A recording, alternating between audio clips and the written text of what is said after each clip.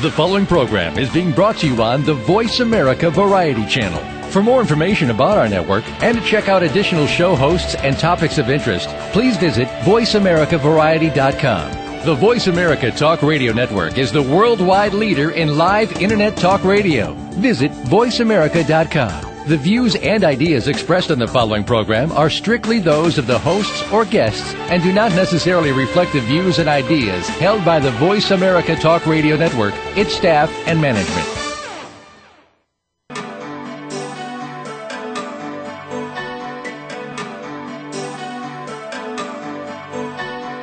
Welcome to Dr. Carol's Couch with your host, Dr. Carol Lieberman. All comments, views, and opinions are solely those of Dr. Lieberman, her guests, and callers. Now it's time to have a seat on Dr. Carol's Couch. Here's your host, Dr. Carol Lieberman.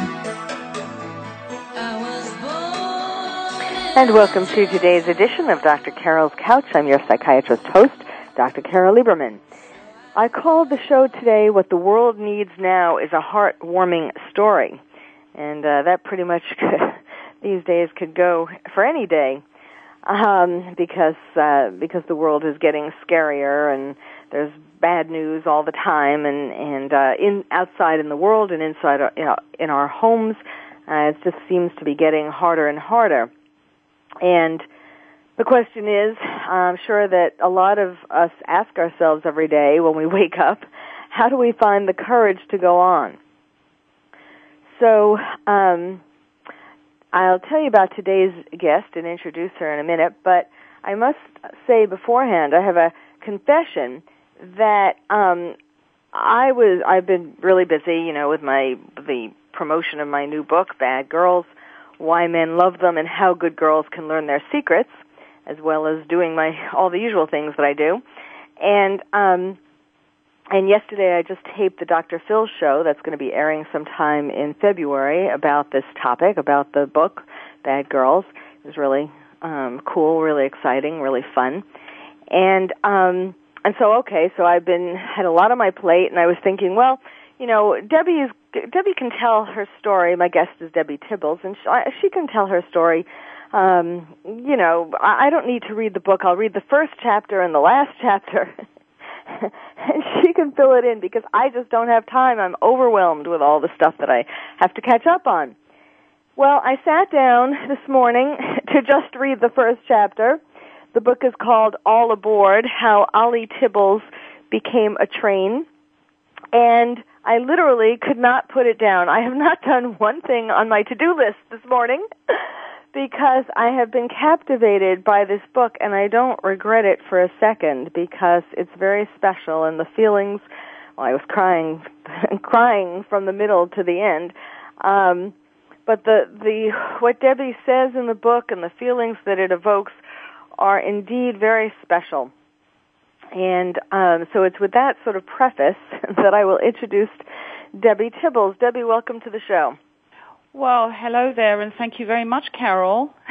And I'm laughing at you. Well, first of all, thank you so much for having me this afternoon and being on your show. I'm very excited and have a confession to make in that I have been past your book, Bad Girls, Why Men Love Them and How Good Girls Can Learn Their Secrets. And two things. First of all, I love the picture on the front.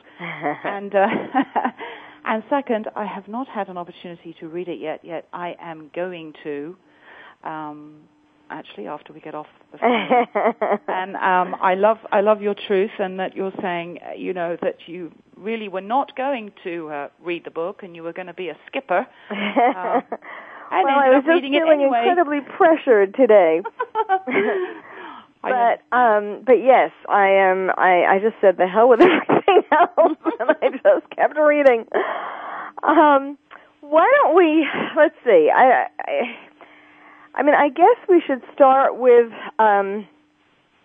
Oftentimes I'll ask people why. I put them on my couch and I ask them why they wrote whatever it is that they wrote, and sometimes it's not quite obvious how someone got into whatever topic it is. Yours is a little more understandable. So I don't know, whether you would like to start with what made you write the book, or really that's kind of getting ahead of ourselves. And why don't you tell the story chronologically as you do in the book, as to this whole journey, this train ride, so to speak, that has put you where you are today, has delivered you to this destination. Well, I love the analogy. Thank you. Yes, and it is kind of a difficult story to relate, and I understand that where you're going when you say, sometimes you would say, well, what prompted you to write this book and all of that. And this one is kind of difficult to explain because of the way in which that happened. And of course you've read it, so you already know. And I would have been of the same, because I was not somebody that ever thought that I would be writing a book, never imagined that I would become a writer or that I would be speaking publicly or standing in front of an audience. This was not how I imagined my life to be. And I think really if we go back to how it truly all began, it would be when, I'm a mother of 3 children. Ollie was my youngest child, and when he was 4 years old, I asked him what he wanted to be when he grew up, which is a question, as we know, most parents ask their children. And he's always had this passion for trains. I mean, my son loved trains, collected all kinds of train magazines and books, even before he could read, had all the pajamas, all the matching sets and everything like that. And, of course, huge fan of Thomas the Tank Engine. And so when I asked him what he wanted to be when he grew up, he said he was going to be a train. Well, I thought he got that completely wrong, thinking as a mother that I know it all, and, of course, was proved wrong in the end. By my child, but he looked at me like I had 2 heads, and he said, no, Mummy, he said, I'm going to, because I thought he was going to be a train driver. I said, you mean you want to be a train driver?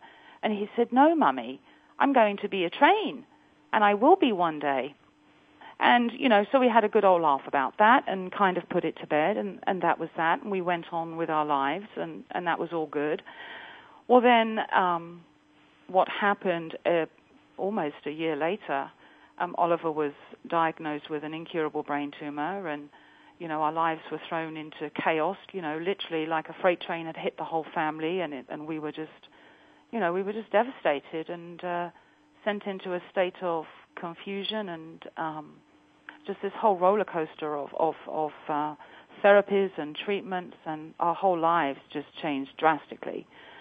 And to cut a long story short... Well, let's not cut... we have a whole hour, so let's not cut it too short, because you're kind of... I mean, one of the things, that struck me in the beginning of the book, when you start telling... Well, the way the story started is that you were called into school because Ollie had a headache. And, you said you had, I think, a hair appointment, and you were kind of annoyed that, of course, you wanted to be there for your son, but it's like... a headache, and you said you had migraines when you were a little girl, so you didn't really think much of it, which is kind of, when you look back, there are so many things that we experience, that we all experience, and we think it's just sort of an inconvenience, or we think it's something that's not going to have important repercussions in our life. Oh, we have to do that or go there, or, whatever it is. And then we look back and realize that was the beginning of such a huge change in our life. Absolutely. And you're so right. We do this every day. We wake up and we imagine our feet are going to touch the floor. We imagine we're going to go about our jobs. Everything will be the same. We know there'll be small changes as things happen as we go about our merry way. And absolutely, I had an appointment I do remember that. I had an appointment to get my hair done, then I was going to get my nails done and all of this. And I got the phone call from Missy, who was the secretary at the school. And I was annoyed. I was like, oh God, now I've got to go and do this. I do remember being annoyed about it. And of course that later on comes back to haunt you, obviously, in many ways. So off I go to pick him up, and I just think it's a headache, and yet they gradually got worse. And actually, even on that first occasion, something happened that it was the first kind of warning sign. And yet even then, because we get so, like I say, we trust our lives so much, we take for granted that everything will be the same and that nothing possibly terrible could ever, walk into our own lives. And so even when Oliver had this really quite horrendous vomiting that occurred, we hadn't even got out, we had just got out the car. I was carrying him into the kitchen, and when kind of out of nowhere, he started vomiting really violently. And I mean, it took me completely by surprise. And he just couldn't stop, and he just looked terrified. And I remember after it was done, just kind of cleaning him up and saying, "Oh, it's okay, don't worry, I'll lie you down, I'll give you some Tylenol, you'll be fine." And I didn't think anything of it, because once he got done being ill, I put that kind of niggly little doubt to the back of my mind and just thought, okay, now we're back to normal, and got on the phone, rearranged my hair appointment, So yeah, absolutely. We do this, don't we? I mean, we just imagine that nothing is ever going to change. We imagine that we're never going to die. We imagine that our partners will always be there. And we do not imagine that something cruel or terrifying is ever going to enter our lives. That doesn't happen to us. That happens to everybody else. Yes, and we deny our gut feelings, like Yes. You write about, that you had this feeling from the beginning, and that kind of grew even before the diagnosis, that there was something really wrong. What kind of got me, and this happens all the time, not necessarily, with all kinds of illnesses, where you took him, eventually, when he kept getting sick, you took him to the doctor, and your family doctor, who, as many pediatricians do, "Oh, it's nothing," or your doctor said it was a food allergy. Yes, that's right. We would later find this out. There are key signs that you can look out for with a child that has a brain tumor, and whether he just overlooked it, we do not know. Yet he did. And really, to be quite honest, which I can say now, further down the road, yet at the time, I remember feeling terribly guilty about this later on, but at the time, I was actually grateful to him. I didn't want anything terrible to be going on with my son. So I was actually grateful that he put my fears to rest. Do you know what I mean? Yes. He said, I think it's just a food allergy. Put him, it's very common. And I was thinking, yes, I've got lots of friends who have kids that are allergic to peanuts and God knows what else, So I was actually grateful, and I thought, thank goodness, I don't need to worry, and he's going to be fine, and we'll just go home, and everything will be okay. Well, it really wasn't, because the symptoms continued to grow, and this feeling I had in my stomach, it was just getting stronger, and I just knew. And I was still frightened, though. I was still frightened because I didn't want somebody to tell me that my world was about to change. I didn't want my son to be sick. But he did misdiagnose him, because eventually we did take him to see another pediatrician, and he knew immediately. Yes, that was in London. And that was in London when we went on vacation, because we were living here and in Chicago at the time. And we were taking a vacation to London, which had been planned for some time, and the children were all excited, to be going back home to where they were born. And so it was an exciting time, and yet it turned out to be, that was when, all hell let loose, really. And we went to see this pediatrician, and he knew almost immediately, and he said, "I'm going to tell you that this child is in danger." And we were just like, we were numb. We were numb. We had no words. We didn't know what was going on. And it was just a very shocking, confusing, unbelievable time. And it's amazing what you think about in these times, too. What goes through your mind. It's ridiculous things, like, we're supposed to be going home in 3 weeks' time. Mm-hmm. We can't be doing this, And so we eventually saw this pediatrician in London who was fabulous, and he said, he said, okay, he was very matter of fact, which I admired greatly, because I really did not want to be, beating around the bush. I really wanted to know what was going on there and then, and let's see what we can do about it. Let's get on with the business. Do you know what I mean? And so he told us, and it was very shocking, and yet we, at that point, did not know that it was a tumor or anything. He just said, I just know that we're going to find something, and I want to take your son to Great Ormond Street Children's Hospital for an MRI immediately. And it was so urgent that he made us go that very hour. And so we were sent there. He had his MRI, and then we went back to his office later that afternoon, and he told us that he had a tumor and that it was sitting on the brainstem. And they did surgery. It was very, yes, they said that, we need to have surgery done immediately, because if we don't, he may die in a couple of weeks. That is how urgent that it was. His life was at stake, and it needed to be removed. So that's what happened. He was scheduled for surgery a few days later. Okay, and we need to take a break, but we will come back to the story at this point. My guest is Debbie Tibbles. She's the author of a book called All Aboard, How Ollie Tibbles Became a Train. And you will find out what that all means. By the end of the show, you're listening to Dr. Carol's Couch, and I'm your psychiatrist host, Dr. Carol Lieberman.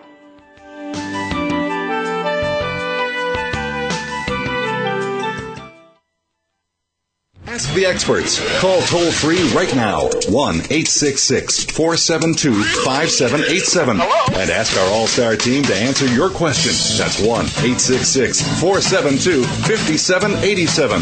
Thank you for calling. VoiceAmerica.com. Are you ready to go green? You've asked, and we've heard you. Voice America presents the Green Talk Network. Environmental topics are at the forefront of our society, and the Green Talk Network is here to keep you up to date on the latest trends and new innovations for the eco-conscious lifestyle. We'll help promote a variety of ideas on the environment, from global warming issues to how you can become more eco-friendly in your daily activities. Be a part of the solution, not the problem. Visit the Green Talk Network page on voiceamerica.com and tune in to help spread the green. Explore the power and beauty in yourself and in others. Tune in to The Stacey Stern Show, enriching you. Every week, Stacey Stern will connect you with men and women who are living and working from a place of passion. Stacey's guests include successful authors, filmmakers, actors, experts, and leaders. You'll hear what inspires each of them, and you'll be turned on to great films, books, and new media. Tune in to The Stacey Stern Show, enriching you, Tuesdays at noon Pacific, 3 p.m. Eastern on the Voice America Variety Channel. Are you having difficulty coping with these troubled times? Do you want help? Then contact Dr. Carol Lieberman today at www.drcarol.com. Dr. Carol is a certified psychiatrist who not only has won an Emmy, but is a regular on top television shows like Oprah Winfrey and Larry King. She's here to help you through books, CDs, and helplines. Having trouble relaxing? Check out her relaxation CD. Has the fear of terrorism crippled your life? Call the terrorism hotline. And if you're having trouble with relationships, check out her book, Bad Boys. Dr. Carol wants to help you today, so contact her at www.drcarol.com or for immediate help at 1-900-860-COPE. Get help making sense of these troubled times. www.drcarol.com. Stimulating talk. Gets those synapses in the brain firing really fast. All the time. The #1 Internet talk station where your opinion counts. VoiceAmerica.com. Welcome back to Dr. Carol's Couch. If you have a question or comment for Dr. Carol, dial toll-free at 1-866-472-5788. Now back to the show. Here's Dr. Carol Lieberman. And welcome back to Dr. Carol's Couch. I'm your psychiatrist host, Dr. Carol Lieberman, talking with you today, having my guest share what the world needs now, a heartwarming story. She is Debbie Tibbles, and her heartwarming story that we've just begun taking a ride on is called All Aboard, How Ollie Tibbles Became a Train. And we left your story where you were in London, about to have your son. He was 5 years old at the time, right? Yes, that's right, yeah. And about to have brain surgery. Yeah. So go ahead. Yes, quite something. We were given the news that he had a tumor. At this time, we did not know whether it was benign or malignant, just that it was the size of a golf ball sitting on the brainstem, and that it had to be removed urgently. Otherwise, his life was at stake. So he was rushed in. He had the surgery. we were told by the by the surgeons and the doctors that to expect certain things, that when he came out of surgery, that he would definitely be going through some major changes. Obviously, with such surgery of that type, he would have to learn to walk again and do all these kind of things. And you don't really take that all in until literally that moment is upon you. And, we were frightened for our child, getting him in there and hoping he would survive the surgery. And then we were still just in this big, this roller coaster of emotions of understanding what the heck was happening, what was going on. We just couldn't believe we were in there. It was like we were in this kind of a dream, really. But it wasn't a dream. It was just it was a nightmare.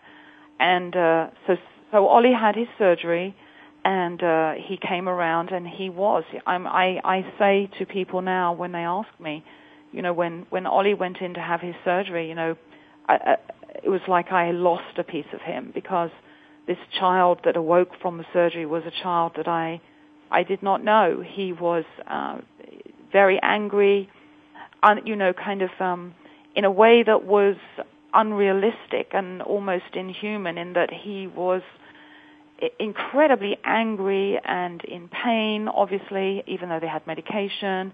He had to relearn to do everything, and he had this incredible sadness that was just soul-destroying as his mother to watch, because there was nothing I could do to console him. So it was a very challenging time for the whole family, for myself, for my husband at the time, for Oliver's siblings, and the whole family, my friends. We had to obviously let everybody know what was going on. And that was the next step when we finally knew. They did a biopsy, and they discovered that the tumor was malignant. And when that news was given to us, I was just completely shattered. My whole world was I felt was slipping away, and I just couldn't believe the words that I was hearing, that, they talk about a 12 to 13% chance of survival. And initially when I heard those statistics, I was just, my child is not going to die. I'm not going to let it happen. Maybe I'm just being a stubborn bitch, but that's just not going to happen to my child. You stand up and you will do anything to defend your child as a parent, and I refuse to let this tumor take him away. And now this was amazing. The surgery was how many months from how many months were there between his first headache, where you were called to school, and this surgery? I would say it was about 4 months. So and this is very typical, yeah. It's very late. Did it ever occur to you? I mean, I'm sure it occurred to you, but why didn't you sue the pediatrician who kept saying that no, you don't need an MRI when this first happened? Well, initially, because we were so caught up, it never occurred to me to even do that, because I actually felt sorry for him at the end of the day. I felt bad for him that he had misdiagnosed our son. I knew how, especially when he knew the official diagnosis that Ollie was going to die eventually. He was affected terribly by it, and I just could not and would not put him through anymore. And in fact, he ended up leaving the practice and going somewhere else.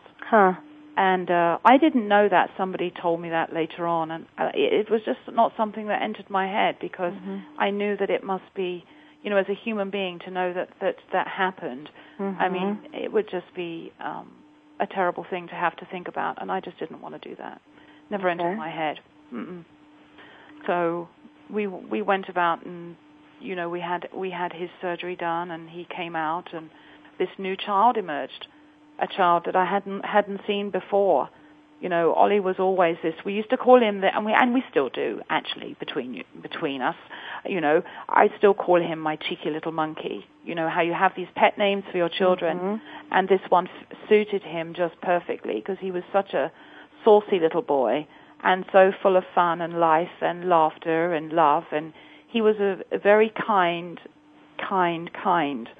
little boy, and everybody would say that about him. It was one of his traits that people would recognize very much in him, that he was a kind child and always caring of other people. So then you went back to the States and began the years of chemotherapy and radiation and trips to the hospital and infections, and fortunately, you were referred to a wonderful doctor in Chicago who did do a marvelous job of prolonging his life. Why don't you tell us about that? He did. Well, Dr. Stuart Goldman, who is he was Oliver's doctor and an oncologist, and he's also a scientist and does much for research, and he works at Children's Memorial Hospital in Chicago. And yes, our neurosurgeon in London recommended him, and so we went back and began care with Dr. Stu, as we all know him, and I knew him as Stu, and to the kids he's known as Dr. Stu, and he has his reputation, if you can imagine. I refer to him as the clown in a white coat, because Stu has that, he's just a wonderful human being. He takes these children, and he's almost like the Pied Piper, he takes their hands, and he leads them through what is often a minefield of emotions and often frightening world for children when they're undergoing these therapies that most adults couldn't even imagine that they have to endure. And he literally takes them by the hand, and he's like the Pied Piper, and they follow him, and he falls around. He's always telling these ridiculous, horrible, stupid jokes that don't make sense, but the kids laugh. And he's got kind of a reputation for that. And he told me when we had our first meeting, he said, "I will do the best for you. I will do my very best. And the one thing I will guarantee is that he will be a kid again." And I'm just getting emotional thinking about that because, the therapies render these children into such a situation where they, it's very difficult for them to do the normal things kids do. And I'm not talking about jumping into swimming pools or going, horse riding or bicycle. They find it difficult to color a picture. That's how bad the therapists can render these children. Their immune system is such that there's very little they can do. Yes, and Ollie, one of the amazing things that you talk about is that he would go to being near the brink of death and yet go back to being able to go to school. Or you started talking about the pool. The last summer he was able to dive and do a cannonball. This is a child who just briefly before was lying at the brink of death. It was an amazing roller coaster, and we unfortunately have to take another break. My guest is Debbie Tibbles. Her book is called All Aboard, How Ollie Tibbles Became a Train. You'll find out why that is, or how that came about when we come back. You're listening to Dr. Carol's Couch, and I'm your psychiatrist host, Dr. Carol Lieberman.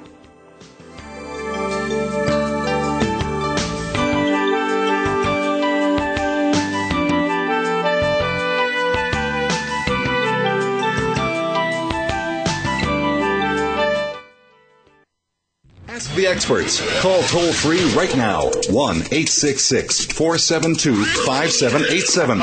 And ask our All-Star team to answer your question. That's 1-866-472-5787. Thank you for calling. VoiceAmerica.com. If you want to get ahead, you have to stand out from the crowd, the clutter, and the competition. Are you? Tune in each week for Standing Out with Lauren Saunier. Lauren and her guests have the secrets that can help you and your business get noticed, get attention, and achieve your desired results no matter where you're starting from. Standing Out with Lauren Saunier, live every Friday at 12 noon Eastern Time, 9 a.m. Pacific Time on the Voice America Business Channel. Get ready to be a marketing machine. What it comes down to, ladies, is that defining line between been there, done that, and ain't going back, baby. Yeah, I've heard them call you yuppies and baby boomers, maybe even dolls, babes, darling, sugar, and sweetheart. But I say that women are truly amazing.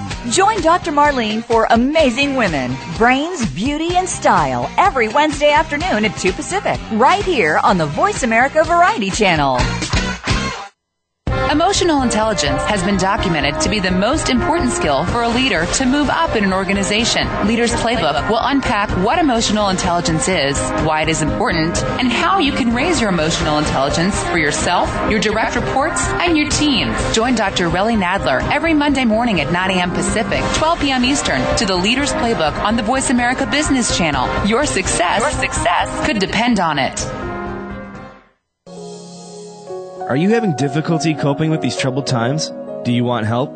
Then contact Dr. Carol Lieberman today at www.drcarol.com. Dr. Carol is a certified psychiatrist who not only has won an Emmy, but is a regular on top television shows like Oprah Winfrey and Larry King. She's here to help you through books, CDs, and helplines. Having trouble relaxing?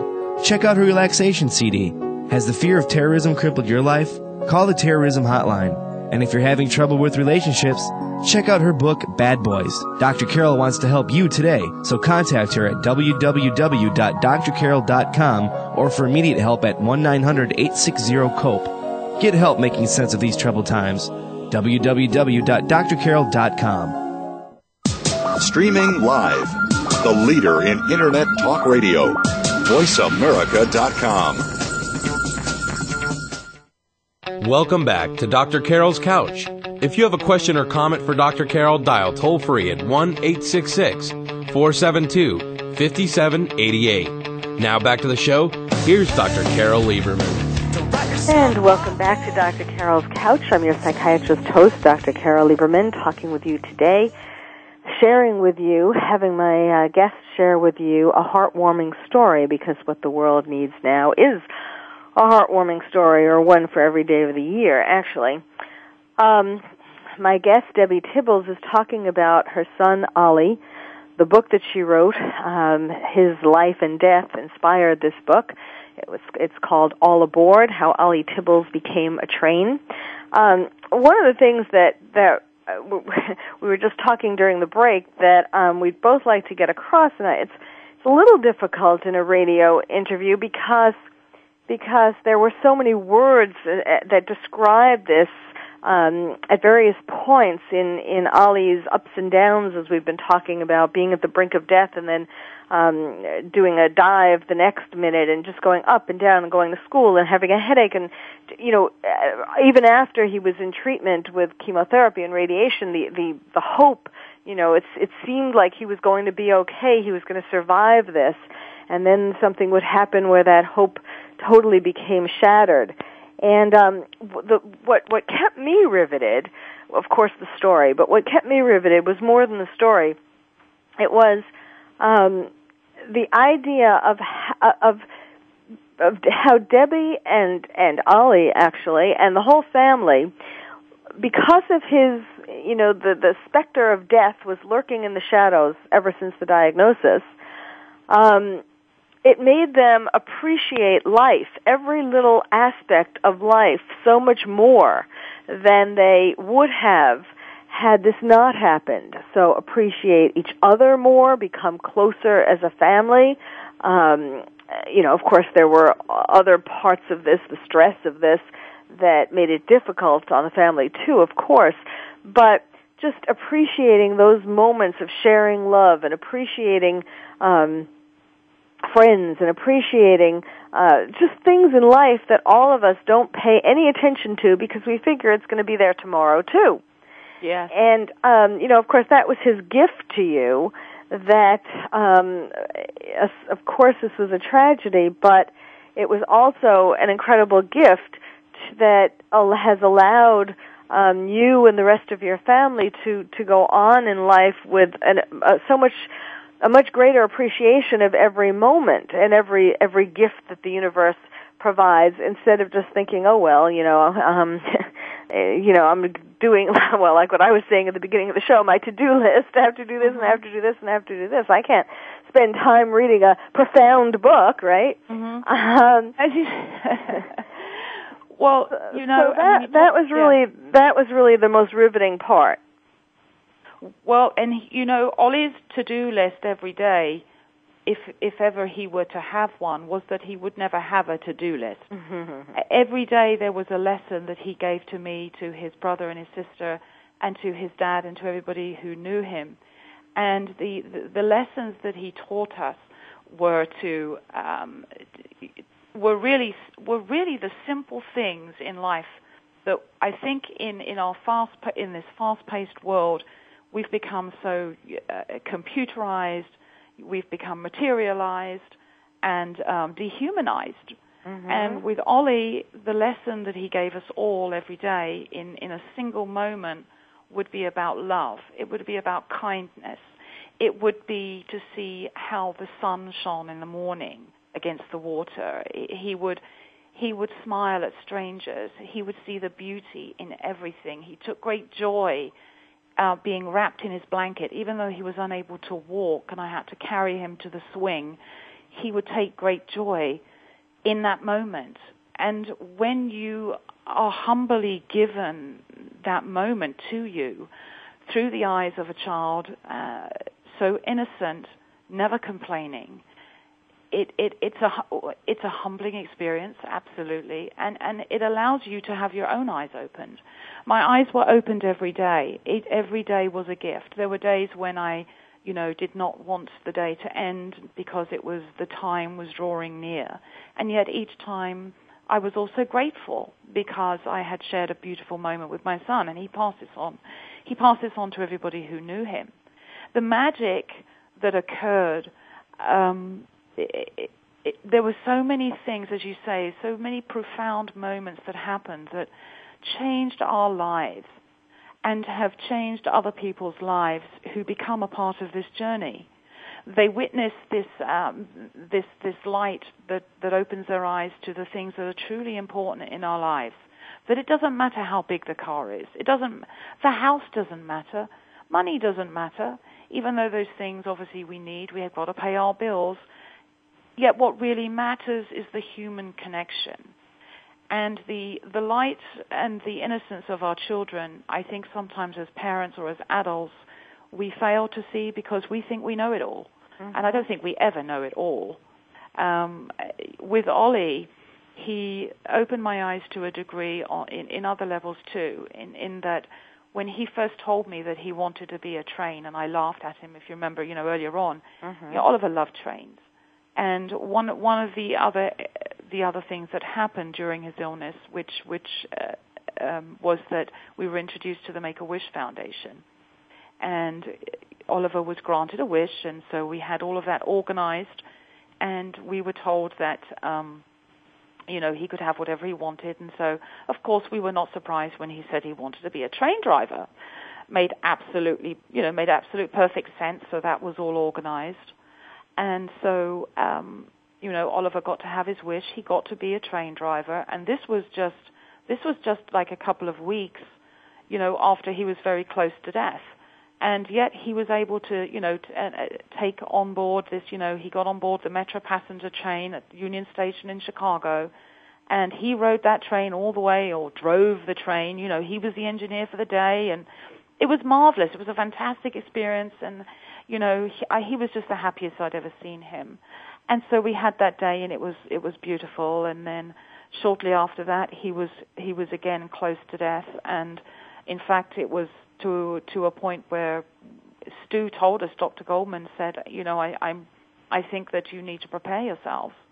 And this time, it seemed absolutely that this was going to happen, and they did not expect him to survive because he actually went into toxic shock. And yet Ollie, being the great fighter that he was, and he wasn't ready to go yet because he had bigger things on his mind. And I know that there were lots of things going on that allowed our child to survive and actually have what I refer to in the book as the summer of love.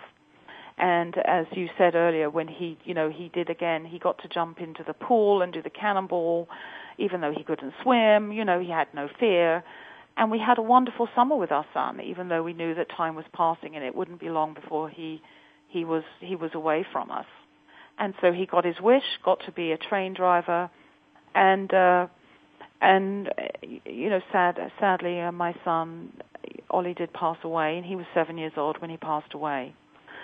And that was I don't think there are ever any words that can truly describe the enormity and the impact of losing him. It's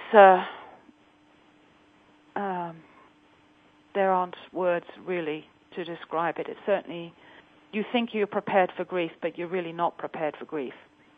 And, yes, even though this had been going on for 2 years now, he lived for 2 years, and yet, I mean, so the death was hanging over you, the idea of it, the possibility, and yet when it really did come, it was still so hard to believe that it really, especially because he kept managing to survive all these times when he was so close to death. And of course he died in a beautiful way, snuggled between you and your husband. Yes. And then, not long after this, you were asked to speak at the Make-A-Wish Foundation dinner.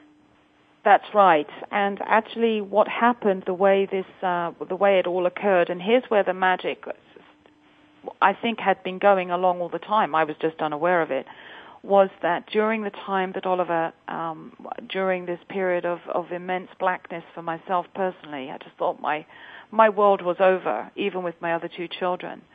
Well, I had this moment one night when I was thinking that I was really losing myself completely, and I was actually quite happy to get into that black hole, and a voice spoke in my head, and I actually thought I was going completely balmy and thinking, what, you know, I just thought it must be grief or something playing tricks on me or whatever, and yet no, it was, I did hear a voice, and it was my son, and he wasn't talking, he was actually singing to me.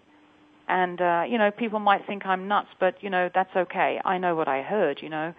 And so, anyway, Ollie is singing, and he's singing about being a train engine. He's actually singing a song from the Thomas the Tank Engine series. And the song is about talking about being an engine. Oh, yes, it's great to be an engine as you speed along, puff, puff, puffing along all day. And so he's singing this song, and I'm just loving every beautiful moment. And then he talks to me, and he says, "Mummy, I love you always and forever," which is something he always used to say to me. And he said, "And you have to tell them." And I said, "Tell them what?" And I find myself having this conversation, and then he said, "You know." And we will know when we come back from this break. My guest is Debbie Tibbles. Her book is All Aboard, How Ollie Tibbles Became a Train. And we're about to understand how and why. You're listening to Dr. Carol's Couch, and I'm a psychiatrist host. I'm Dr. Carol Lieberman.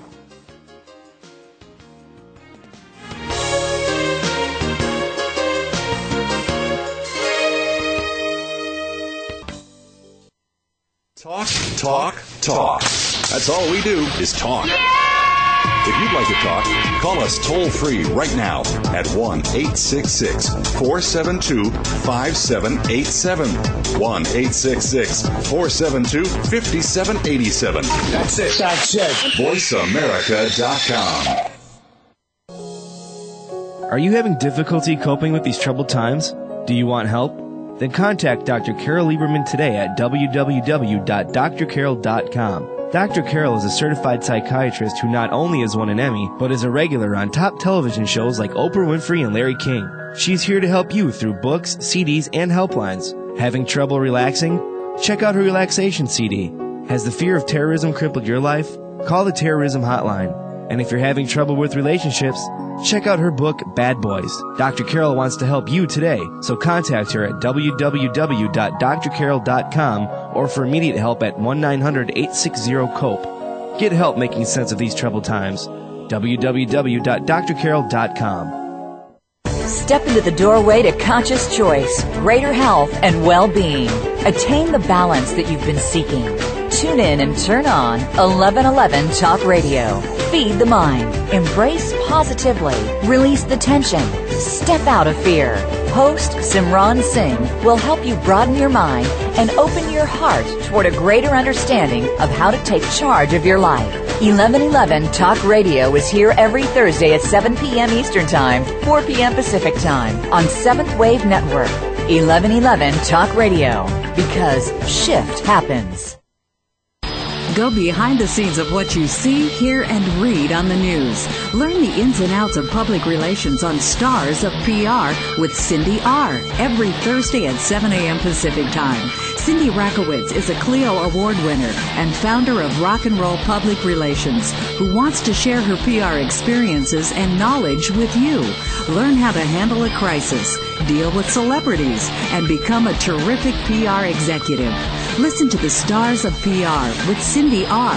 every Thursday at 7 a.m. Pacific Time here on News Talk Radio, VoiceAmerica.com. The Internet's #1 talk station. #1 talk station. VoiceAmerica.com. Welcome back to Dr. Carol's Couch. If you have a question or comment for Dr. Carol, dial toll-free at 1-866-472-5788. Now back to the show. Here's Dr. Carol Lieberman. And welcome back to Dr. Carol's Couch. I'm your psychiatrist host, Dr. Carol Lieberman. My guest is Debbie Tibbles. Her story, her book is All Aboard, How Ollie Tibbles Became a Train. And we're just at that point to understand what that all means. So continue where you left off. Thank you. Yes, it's so Ollie was Ollie had passed away, and we had gotten the news that the Make-A-Wish Foundation had asked if I would speak, and I have to say that when they first asked me if I would be the guest speaker, I completely was, I couldn't believe it, first of all, that anybody would even want to ask me to be the guest speaker. And yet they felt that this wish that Ollie had, his wish, just a quick reminder, was he got to be a train driver, and it was a fantastic day. And this was a year before he had passed, in the middle of his therapy. Anyway, I had initially I had said no. Yet this event occurred when I was, lost in this grief, and I had this moment where Ollie was talking to me inside my head, and he said, "You have to tell them." And I said, "Tell them what?" And he said, "You know." And I thought, and I didn't know what he meant at the time. Yet what happened was that I found myself downstairs at the computer, and I typed the words "all aboard." And I began writing with what was to become this particular book now. But at the time, I just thought I was writing this journal. Anyway, I started sharing this journal with people as I wrote it, and it did end up in the hands of the Make-A-Wish Foundation, with the people that I had connected to there, and they had read the book, and and knew, and basically knew what the whole journey. They rode this journey, all of it. And so I had the phone call, would I be the guest speaker? And at first I said no, because I was terrified of standing up in front of all of these people. And then they said to me, "Well, Deb, there's something that you need to know." And I said, "Okay, what's that?" And they said, "Well, I have just found out the location of where the ball is going to be held this year." And at the time when they asked me, they didn't know what the location was, Carol. So I said, "Okay, well, where's it being held?" And they said, "It's being held at Union Station in Chicago, where Ollie had his wish." And I'm like, "Oh my God, you have got to be kidding me." Mm. And so I kind of laughed about it, and I said, "Well, I will think about it, and I'll talk it over with my family." And then they said to me, "Well, there's something else that you also need to know. We've also had the invitation that's going to be going out to all the, to all the philanthropists and everything else. And it says across the invitation, this is the template, and it says, 'All aboard' for the Make-A-Wish Foundation Grand Ball." Well, I mean, I'm like, okay. I'm looking up and I'm thinking, all right, I guess you win, you cheeky little monkey. I guess I'm going to be the speaker. So I agreed, and, all these lengthy plans are made and everything else, and the speech had to be viewed. I had to prepare it very carefully, all of these things. And the day, we're getting ready for the day, and it's a very exciting, it's a huge event actually in Chicago. It's one of the major charity events of the year, and there's a lot of people that attend, there's celebrities, the media is there, and all of that, which did not help me one bit because I was such a nervous wreck. My hands were sweaty, you know, face all shiny, and I'm thinking, oh my God, I hope I don't mess it up. And so I am standing there and I'm listening to the introduction, and my name is called, and I walk up onto the stage, and I'm hoping I don't fall, you know, and make a complete fool of myself. And so I go up there and I say I kind of say a silent prayer to Ollie, and I just say, okay, baby, mate, you know, please let me do proud. I want to do proud by you. And so I give my speech, and it was you know, a wonderful experience, I have to say. I was nervous, and actually I never did read that damn speech. I mean, I looked at it, but at the end of the day, I just really just shared about my son and the impact of the wish and how it's inspired a lot of people, and, you know, this little boy that has touched so many people's hearts. Okay, and so then the chairman of Metro Railways stood up, thanked me for the speech, and then said, okay, Debbie, we have a surprise for you and your family. We came to understand of Ollie's true wish, which was to actually be a train. And it is with great pride today that we will honor that wish. And for the first time in rail history, your son will bear his name upon engine 401, which is standing on the railway tracks of number 3. And they had these huge Miramax screens, which I remember he said, if you turn around, you'll look behind you, and these drapes fell down. I'm not kidding you. These drapes fell down, and I mean, the audience gasped, and there was this fantastic locomotive, brand new engine, like somebody had just taken it out of a toy box and put it on the tracks. You know, it was so shiny and new, and it had written on both sides, Oliver Ollie Tibbles. Wow, wow. He got to be a train like he said he would. You know, it really, I mean, of course, it's, there's like no other moment like that. I mean, it's, my spine is still tingling, and I read it already. I mean, I knew what the end of the story was. Yeah. But, you know, so it really makes you, it just proves, and if we paid attention to these things, we'd all see these miracles in our own lives. Right. That little children are born, we're all born with this sense of who we are and who we're going to be, or who we were meant to be. I mean, unfortunately, life gets in the way of so many of us, and we give up our dreams. But when we're born, we really do have a sense of why we were put into this universe. And that little 4-year-old boy, you know, even though I'm sure he didn't know what cancer was, and death even, and so he couldn't have explained how he was going to become a train, but he had this strong sense. Yes, he did. And, you know, it's just amazing, and it's right, when we were talking in the break there about people who give up on their dreams. And, you know, it's like, as parents, I can never fathom why some parents would want to tell their children not to believe in, you know, in Santa Claus, or, you know, to squash that dream. I mean, the most beautiful thing about children is that they do believe. And I think there's a child in all of us, Carol.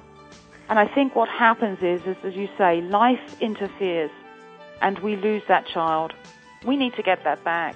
Absolutely. And since we've run out of time, I want to make sure that people hear the name again and can go, I guess, to Amazon and Barnes & Noble online and so on and buy it. Again, the name of the book is called All Aboard, How Ollie Tibbles Became a Train. And your website is debbietibbles.com, and let me spell that, DEBITIBBLES, DIBI. I'm sorry, DEBI. Yes, that's right. I'll learn how to spell. Okay, DEBI, Debbie. Yes, that's right. When?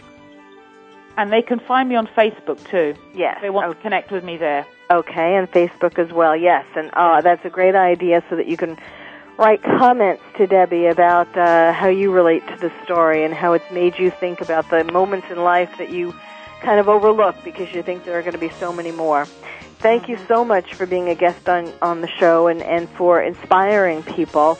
I mean, in so many different ways. And, of course, this also speaks to the Make-A-Wish Foundation and how wonderful,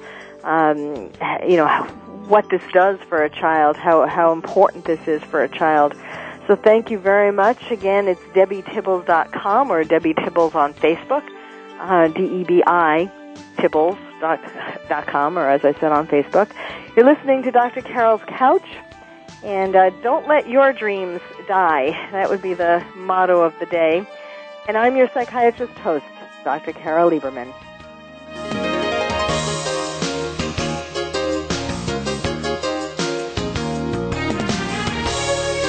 Thank you for joining us on Dr. Carol's Couch. Join us next week at 1 p.m. Pacific Time for another installment of Dr. Carol's Couch. We'll save you a seat.